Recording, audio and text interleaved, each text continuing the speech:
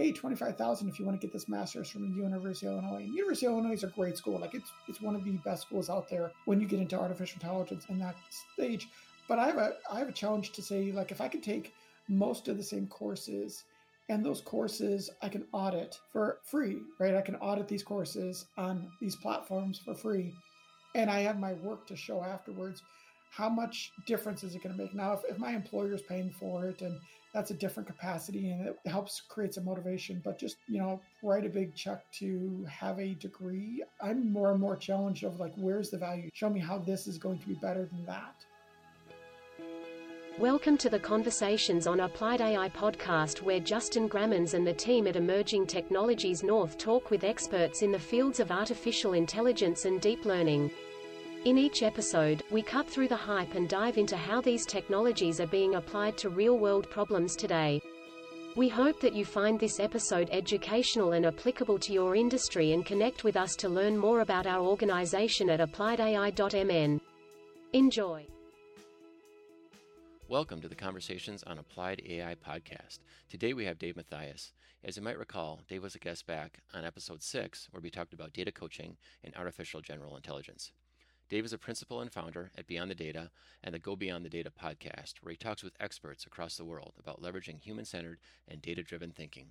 He's also passionate about education.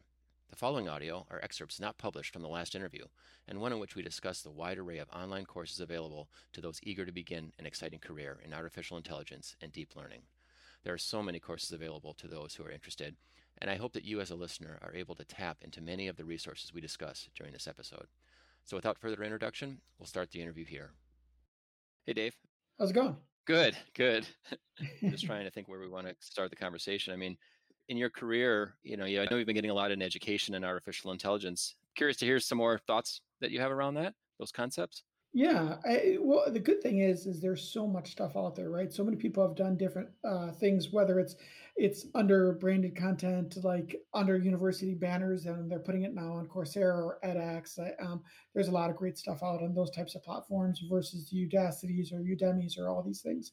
So one person that I'm really excited about is Jeremy Howard and what he's doing with Fast.ai. Mm-hmm.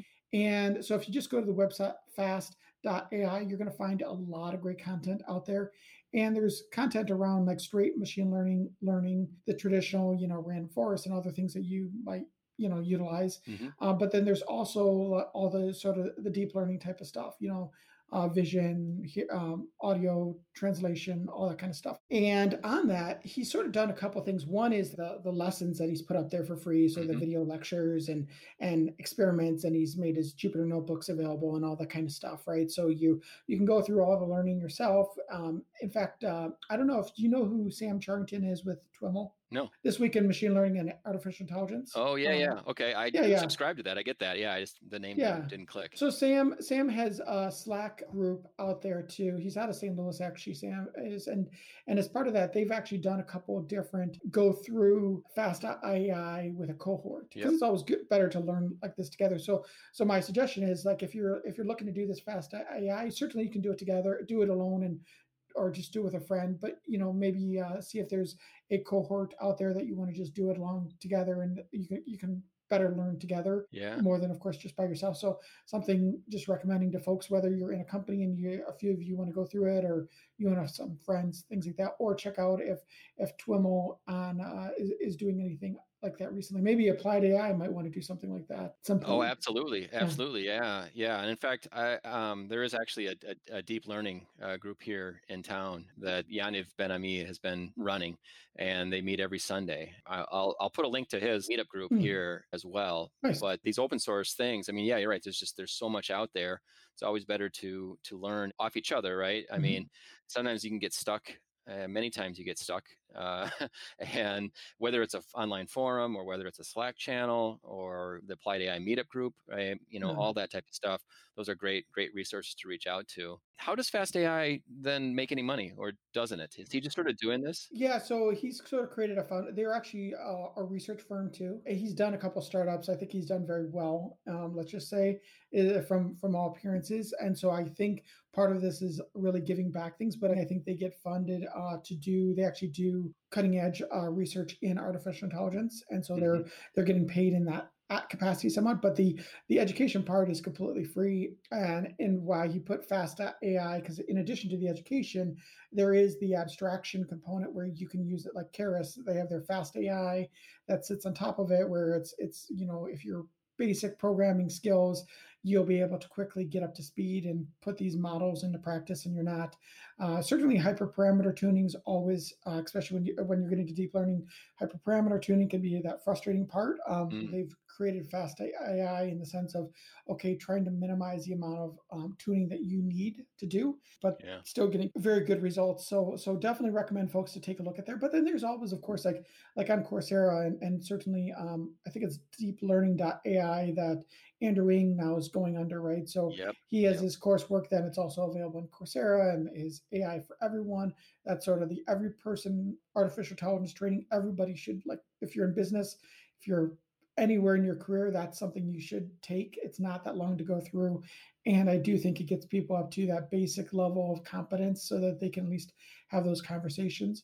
But then, of course, if there's artificial intelligence and there's typical, okay, do you want to just get better at certain business intelligence and those types of components?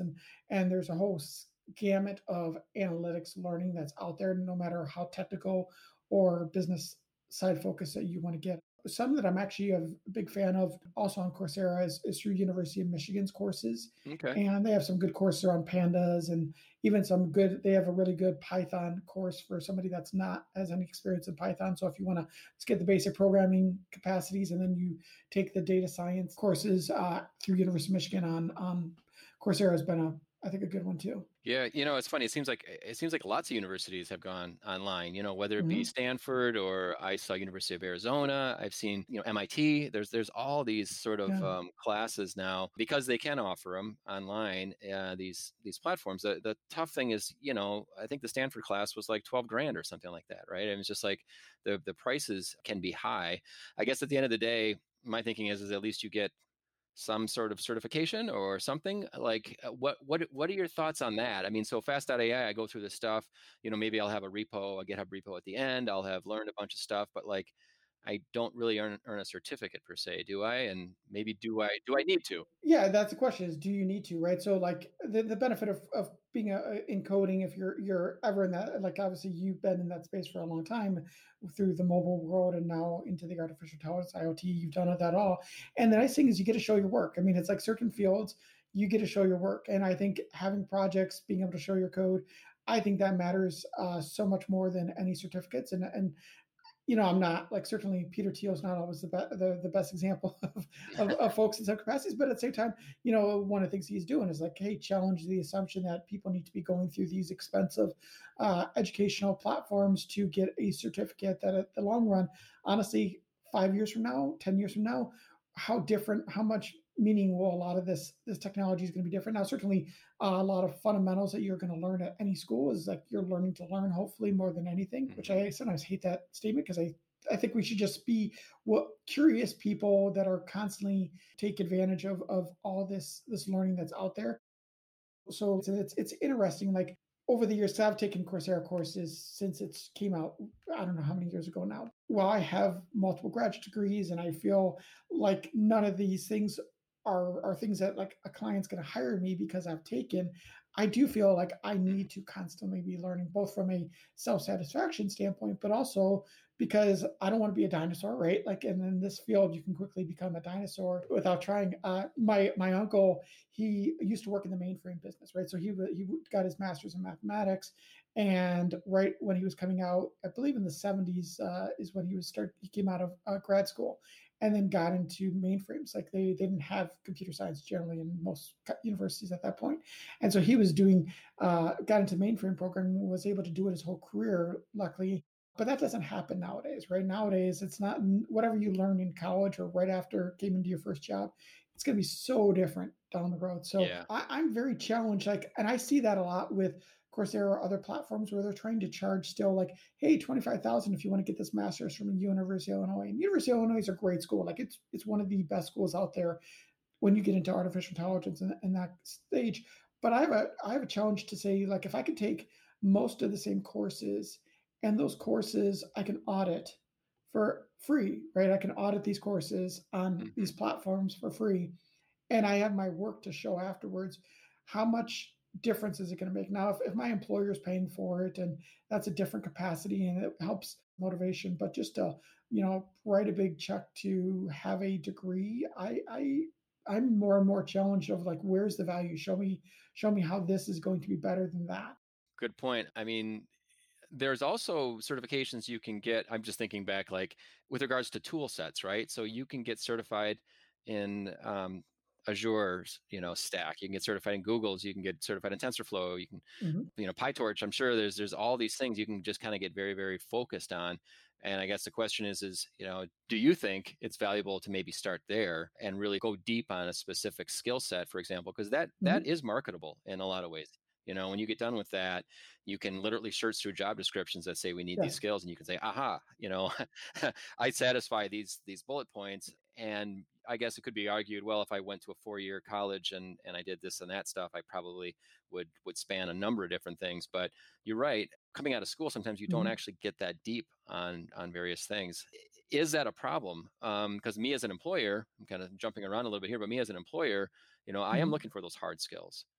And so, is our college system failing us in some ways with what they're teaching? Yeah, I mean, this is interesting. So I'm working with one of the universities right now in their master's program as we're updating a component of it, and one of it is trying to build in. We're trying to have the soft skills along with the technical skills in this update because there's a need for both, as we know. Like some people are going to have stronger in one or the other, but there's also some of those technical skills, those name brand things that in the job descriptions people want to see. Like you have experience with this, and can you check the box? Can you have somebody go into an interview and at least have a good conversation and at least have a starting point and some demonstrable work in that space? And Hmm. I'm by no means an expert in, if I have a certification in X, my monetary value is Y in this marketplace. Because for one is I think that is a constantly changing thing. But I do think there's obviously, I would talk to somebody that has in your marketplace, whoever's listening, somebody that has experience in those recruiting segments of, what does this type of certification resonate with in your area? Is it worth it? I do think those certainly, like a PMP, for example, with the project management, that certainly has a monetary value.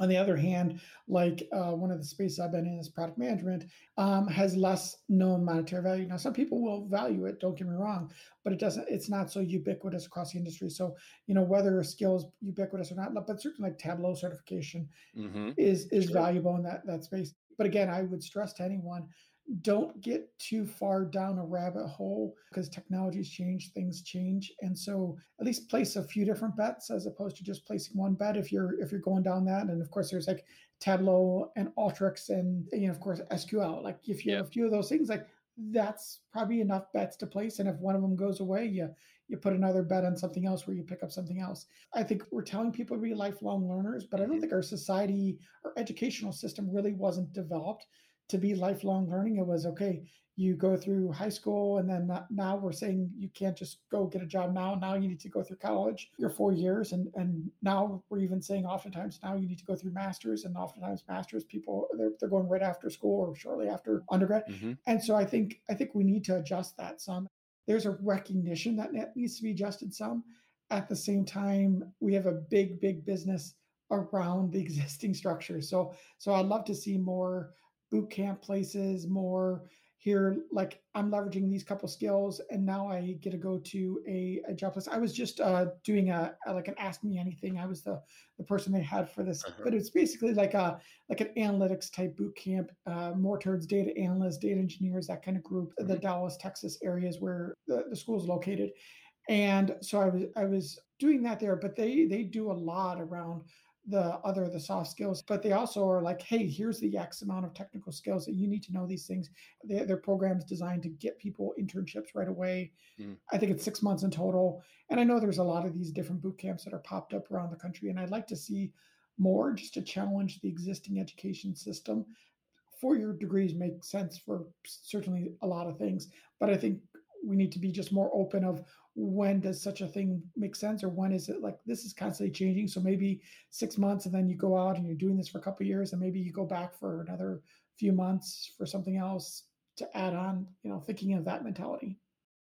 That's great. I mean, I've done a 4-year degree, I've done a master's, but I also did a certificate program at the university through the University of Minnesota, and this would have been, oh man, probably getting into the late 90s, probably 97, 98 timeframe. Mhm. And yeah, it was all about Linux, C, C++, basically DevOps before it was called DevOps. And, the university was running this out of essentially a training center in Edina. And so I just went there for like a quote unquote boot camp. And now Nice. I'm showing my age, but that was like 23 years ago now. Now there's new names, there's new technology, there's new ways to do it. But at the end of the day, yeah, I mean, I learned a lot of stuff in a very, very short amount of time. And I Yeah. paid for it out of my own pocket because I knew that learning VI, quite frankly, has been something that has changed my career. Right, I can log in any Unix system and use Vim VI, Mhm. and it's a thing that I use to this day. Nice. And it's a little skill that I learned, and I know a lot of people that don't know how to use it, and they're kind of like, I'm like, just learn it. It's just like for me, it's also like Java. Like, thank goodness I learned Java back 23 years ago as well, because it was just like it's completely changed my trajectory. But again, it was one of these things where, yeah, I didn't learn that in school back then. They weren't really teaching Java, and so decided to take it upon myself to learn it. The lifelong learning thing is interesting too, because a lot of people have the mindset, and I would say me included, I guess, outside of the certificate program and stuff like that, that I get done with school, I look back, I'm like, I'm done taking tests, and I just kind of walk away, right? There's just this sort of closure where you're like, I finished whatever degree I did, and the book is closed. And for me, I realize that I'm learning a lot, of course, during my career, but then there's also just focus learning. There's actually taking time aside every week, and I'm really trying to put that on my calendar where it's just like, okay, during these chunks of time here, I'm literally going to block out everything and just use this as ongoing education time. So not Mhm. sure if you take that tact or you know of anybody to take that tact, but I think for me, make a concerted effort to put it on your calendar. Otherwise it just won't get done. Yeah, I think both, and I think putting time on your calendar for investing in yourself, and I think that, part of that is maybe it's time for your online learning, but it could also be on just other hobbies that you want to develop. So thinking about like how can you invest in yourself, both from a creative side, from a professional side, and constantly leveling up yourself. I think the other thing that people would do well and maybe putting a little more time is just time to think, right? Mm. So I think oftentimes we're just we have so many emails and meetings and other things that we're trying to deal with. So what is that time that we're spending really thinking and just saying, do I have time marked off to think? I have these problems, these things that I need to process. Dedicating time to that too is another thing.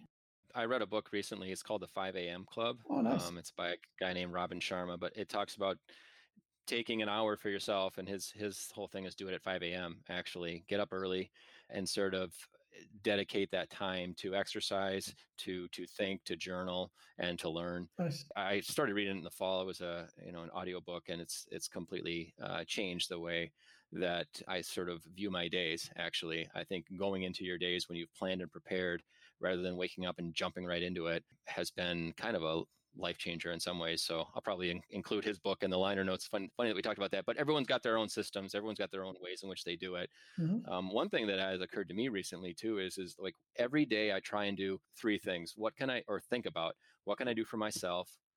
What can I do for my business or my employer, I guess? And Mhm. then what can I do for my community? Nice. And so for me, as long as I can sit back at the end of the day, by the time I'm going to sleep, and I can pick out just one thing, you know, Mhm. where was an obstacle? Where did I move the ball forward in each one of those three areas? I feel like I've accomplished something, and I feel like I'm going to do something then plan out what you can do for the next day. But those sort of three pieces of the pie is what I've sort of viewed as something important for me. Yeah, that's great. And I always say with any of these systems, it's like whatever works for you. And if it's like, hey, that hour or 2 hours or whatever you want to spend is like late at night, or I think, putting that time aside and like, how do you want to look at it as like, what am I doing this week versus what am I doing today? So figure out a system that works for you and just stick to it. So bring it back to education. You and I were talking before this. You talked about a flipped model, and Yes. I've heard of that. Could you define that a little bit? Yeah, so the idea of a flipped classroom is getting more and more popular, although still most universities are not accepting of it. Typically, you go to a class, you're sitting there, it's a one to many situation. You have a lecturer, the instructor that's lecturing to the class, right? The idea with a flipped classroom model is okay, consume your videos or other type of lecture one to many content offline, like not in person. And then when you're in class, it's whatever activities or projects or things like that are being done there. Right. Because like we can all just like watch a YouTube video, some instructor at a board talking, pontificating Hmm. and get as much, right? Like, and I think this is one of the things that I'm a big believer in is some people are better consuming things in an audio format. Some people are better at like they love the visual, the video type aspect. Some people like to just read information. So giving people a choice of different ways to consume the same type of content and it more easily resonates with them. And again, they'll be more likely to do it. They'll enjoy it more when they're doing it. They'll remember it better. They'll act upon it better. So again, like thinking about how educational institutions can realize, hey, it's not one size fits all. Your students are your customers. Hmm. And so how do you create an environment that's good for your customers?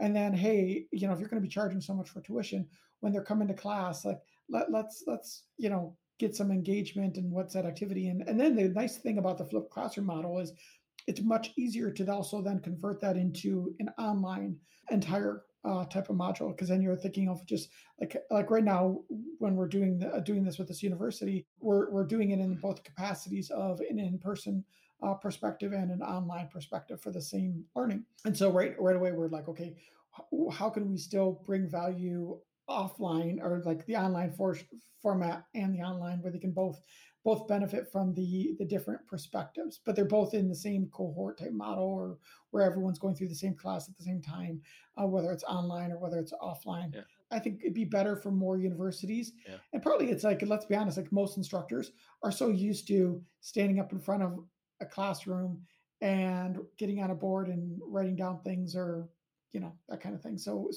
it's adjusting what people are used to doing is tough. Yeah, well, and not even in college. I had actually heard a school in Washington, D.C. did this, where they completely flipped the model. Mm-hmm. And, typically you give students homework and they're sitting there doing their homework on their own. Mm-hmm. And the whole idea was like, give them the lecture while they're outside the classroom. And then when they're in the classroom, it's you do your homework. Yeah, and then you can collaborate with each other. And I remember listening to that, and I'm like, that's brilliant. Why are more even high schools not even doing this? Yeah, I think everyone should because I mean, one is like then like you have the benefit of engagement, like hey, people are there together, and one of it's like certain programs like MBA programs are really good at like team based learning, right? Like that's a big focus. But I think partly is maybe our society is we're very like, hey, how is Justin? Like we need to grade you individually. Well, I think Mm, in general in this world more and more we need to be graded as like how do we perform in teams? How do we as a team succeed or fail? yeah. And I think that'd be a better mentality for us generally, as opposed to grading so much individually. But again, these things are tough to change, especially inertia is a tough thing to change, right? So, Well, we've done education, in the country here for hundreds of years now. But it starts small.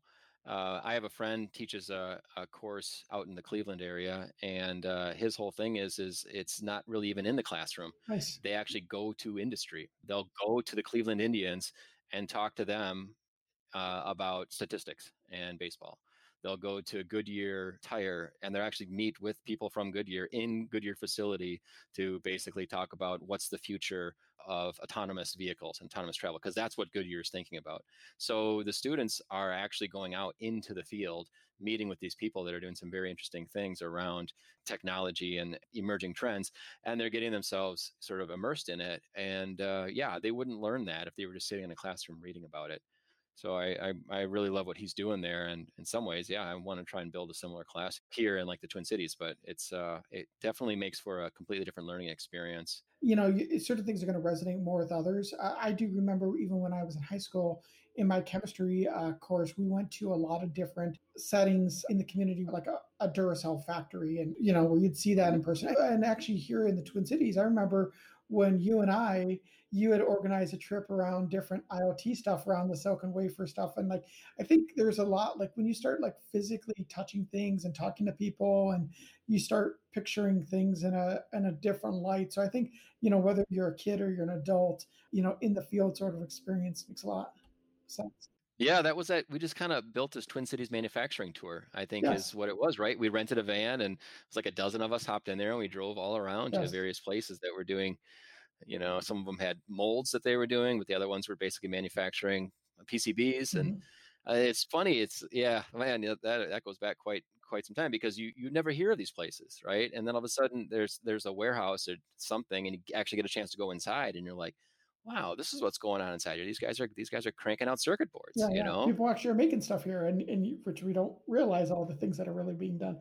But I think then, whether you're a kid or whether you're an adult, then you can put yourself into which things do you really resonate with. And I think some people feel like that discounts the education, like the instructor is doing less work if Mm, they're not doing the instruction as much. But I think no, like curating good content, whether it's good content that you're putting in front of people digitally or whether it's good content bring people into a live setting or tours or things like that, that I think is a better, more important thing. And then how do you also then apply that learning is the other component that I think good instructors can do a much better job of, and focus less on the more traditional, like I need to be in front of a board and do this. Like, how can I get good content, get my students a lot of experiences that they're going to be able to picture themselves in that, and then also how do they actually apply some of these things. yeah. What's your thoughts on like internships? Have you been exposed to those? Have you had interns at your company? Have you trained students that have gone out and done internships? What are you seeing? Yeah, it's a challenge because internships vary so much, right? And I've had internships when I've been with interns when I've been with big companies. I did one internship a long time ago myself, but it's been like when I was in school, right? Hmm. But when I think of internships, I think in general most internships, and I think it's somewhat on job cycle where it's like, are you trying to wine and dine the person to get them to say yes and make sure it's a good fit, so to speak, Hmm. Yeah. versus are you trying to really give them a good experience and a learning experience, but also something that's going to do real work for the company?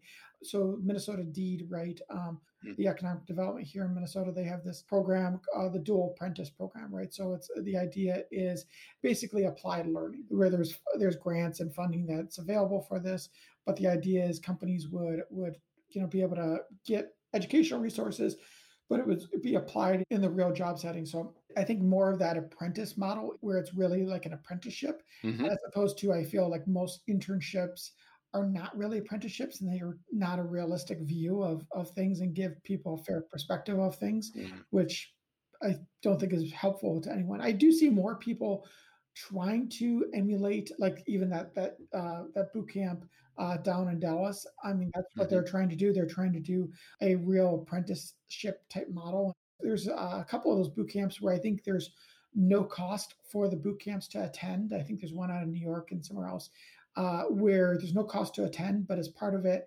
basically, then they're gonna be selling your time, your because you're gonna learn some skills, and then they're gonna like get some work, and they're basically going to be selling your time and getting the money for selling your time during the program. Oh, sure. So it's sort of a different the sort of model to say instead of having to pay for the program, the 15,000 or whatever that type of boot camp might be, you're not going to have to pay that, but you're going to be basically paying with your applied learning. Yeah, sure, sure. Are you familiar with the SciTech experience here in the Twin Cities?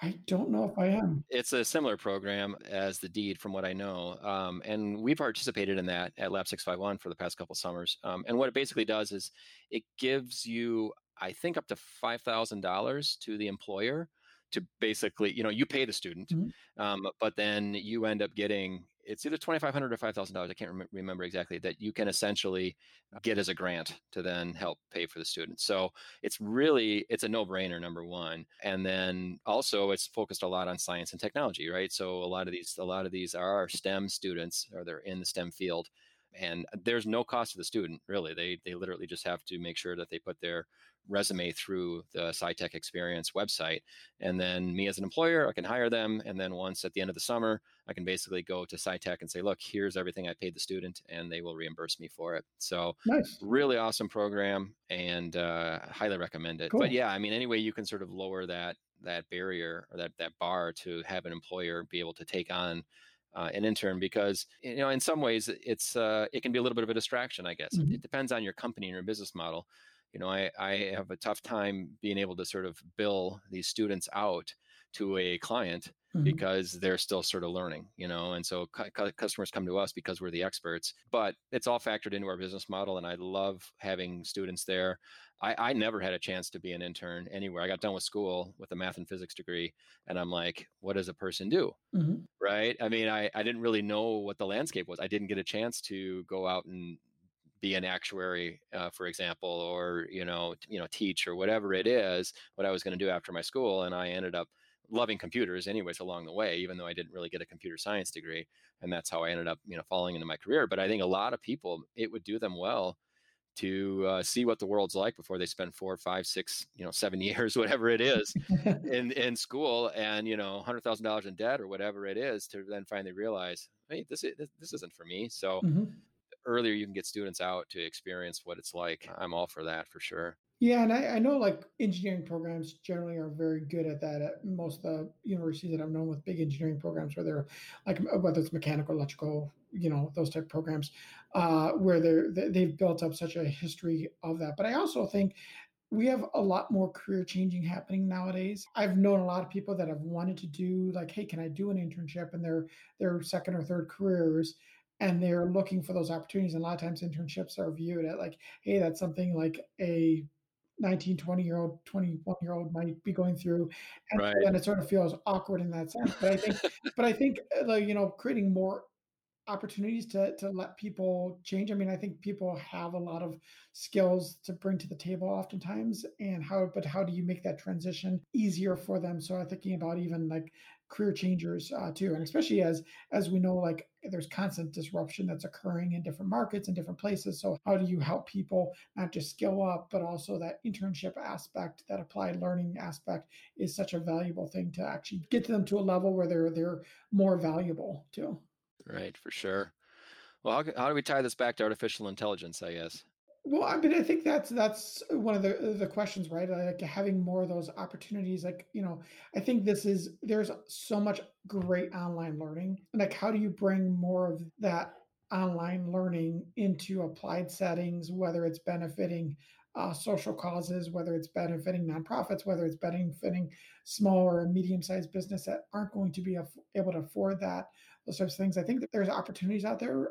Certainly, like bigger companies, medium-sized companies, they'll have enough. They hire interns, they do things like that. I think there might be an opportunity out there to say, okay, there's a lot of people learning a lot of cool things out there, and they want to apply that to good causes. So maybe there's an opportunity for somebody to do something there.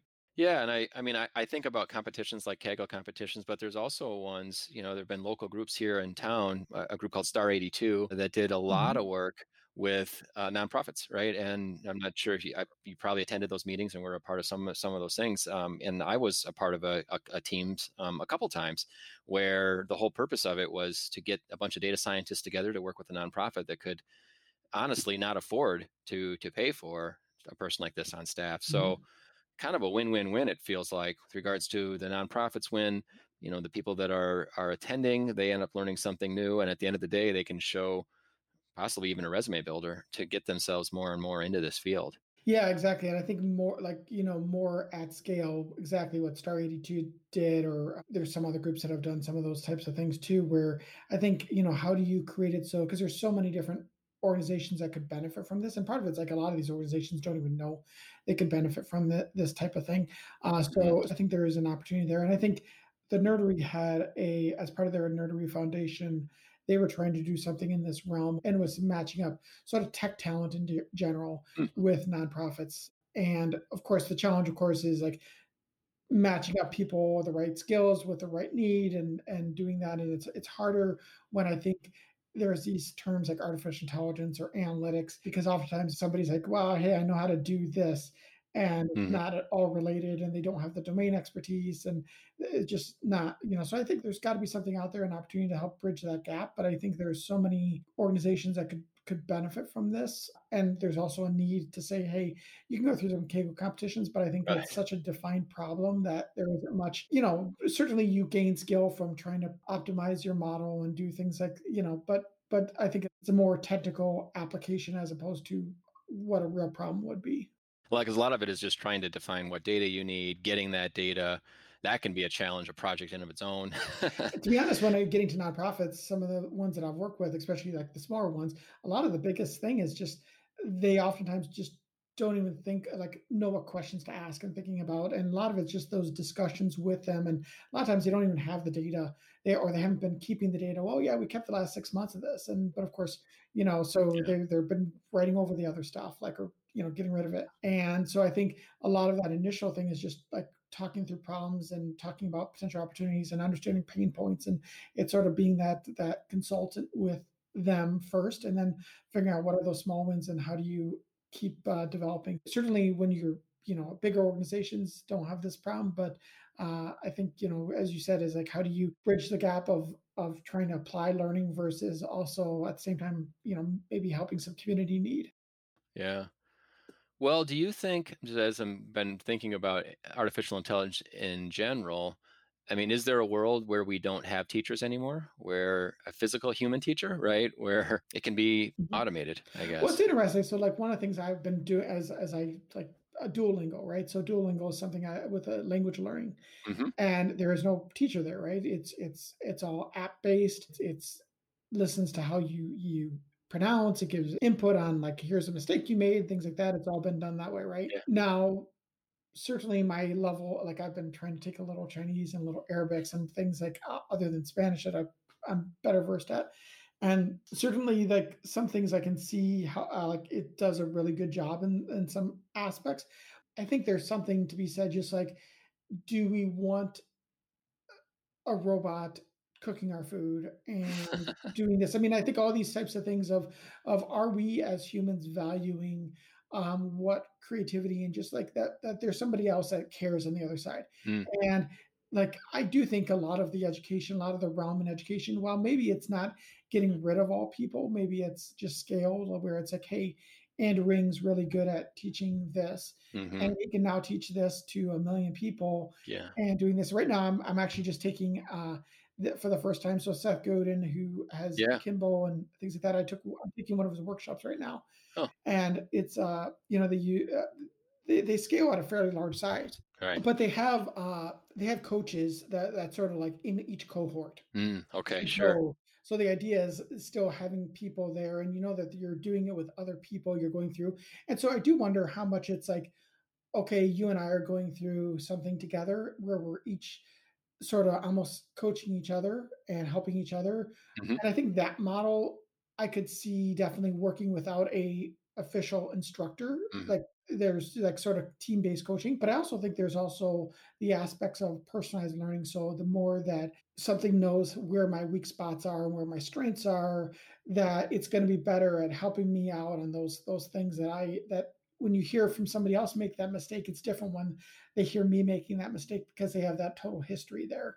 And so I think there is something to be said about that, especially when you're talking about learning for kids, especially as like year after year, they're sort of passed off to other teachers. And like, Yeah. how can we make teachers better? So one of the ideas that I've like, and I'm sure Google and others would be the people that are best versed to do this, but is around just a general personalized assistant. Now we have Mm, Google Assistants and Series and these things like that, but something that really knows me, like that is personal to me. That personal assistant knows my medical background, knows my interests, knows my everything, and it's basically like my virtual assistant. yeah. And I think the same thing on a teaching side is like, who is your virtual teacher? Like having something like that works together in tandem with your normal people instructors. Yeah. I'm a big believer in augmented intelligence as opposed to artificial. Yeah. So how can we take normal teachers and really upskill them because they have this virtual assistant that also knows the student and some of the gaps, and they can remind like, hey, well, remember little Jimmy, he has these problems and things like this. Maybe we need to do something here. I love it. No, that is a great concept. Yeah, because you're right. At some point, it just becomes all about scale, and teachers are only good. They have a maximum theoretical limit, right? Whether it's 32 students in the classroom or 9 months out of the year, whatever. There's a limit Yes. where a teacher can only have so much impact. So if they can do less of the mundane stuff, or at least be reminded of things that strengthens their superpower, quote unquote, which would Mhm. be like their humanness, then I think students would definitely benefit from all of that. Plus, you have this longevity in your life of something that's known your development throughout, and so it's not just like a 1 year time where this teacher sees you for a year and then you're off in the next teacher, right? So these teachers see blocks of your life as an individual. They don't have a good perspective of what's that longer trajectory for that student, and I think it's just seeing how test scores were in first grade or fifth grade or other things are not, I think, broad enough representation of who that individual is and what their strengths and weaknesses may be. Yeah, for sure. For sure. Well, this has been great. It's been a great conversation. Is there anything else you wanted to share around, I guess, AI and education or this? No, I think the nice thing is there's so much great stuff out there. So I just tell people to try it out, and if you like something, great. If you don't, like, just stop listening to it. There's so many Coursera courses that I've started and I thought it was going to be cool, and then I was like, I really don't like this one. So at the same time, there's some that I was like, I took like on a whim, and I was like, wait a sec, this is like really cool. And one of the things, just even YouTube, like go on YouTube and there's just tons of great stuff. And you don't want to go down too much the trap. I think the other thing I would caution to people is you can learn without doing all your life, but you also want to do too. So you can always learn more, but try to think of how do you improve your community? Is there a nonprofit you can benefit? Is there an entrepreneurial idea you might have that you could apply this to? I think the more that you can sort of take this and apply it, whatever that is, whether it's data visualization or whether it's neural net, think of ways that you can actually apply it that's gonna do something to the world. Great. Yeah. Yeah. Well said. If you have an itch to scratch, chances are somebody else has that same itch. Yes. And in some ways, and yeah, I don't know, there's a drive there if you're solving a problem that you run into rather than solving it because the Kaggle competition says so, right? Yes, If you yes. can say, point to, geez, this is something that I wish I could love to apply artificial intelligence to. Mhm. Let's figure it out. Yeah, I think of like all the things in agriculture and other spaces nowadays that there's tons of great advancements happening because people are like, I'm just going to take some pictures of plants or I'm going to go do this. Like, this is a problem. We know that artificial intelligence is able to do this pretty well and just like, get out and do it. So, Yeah. And I think just with regards to like right now, there's a lot of hacks going on around COVID-19, mhm. right? So there's so many different data hacks, and there's actually a website called DevPost. You're probably familiar with it, but we use that for our IoT Hack Day. But there's just hundreds and hundreds of projects out there that you can just join. Yeah. Right, they're looking for teams. There's actually some money to be made, not a lot, but there are prizes on these competitions, and it's just a fun place to check out projects. And so I'll include links to that too as well in this. But that's just places you can just sort of scroll around and find a project you think that's interesting and raise your hand and say, hey, these are the skills I have. Can I join your team? Yes. Great suggestion. Well, great, Dave. Thank you again for all the great conversation, and good luck with all the education and all the work you're doing. Thanks. Talk to you later. You've listened to another episode of the Conversations on Applied AI podcast. We hope you are eager to learn more about applying artificial intelligence and deep learning within your organization. You can visit us at appliedai.mn to keep up to date on our events and connect with our amazing community. Please don't hesitate to reach out to Justin at appliedai.mn if you are interested in participating in a future episode. Thank you for listening.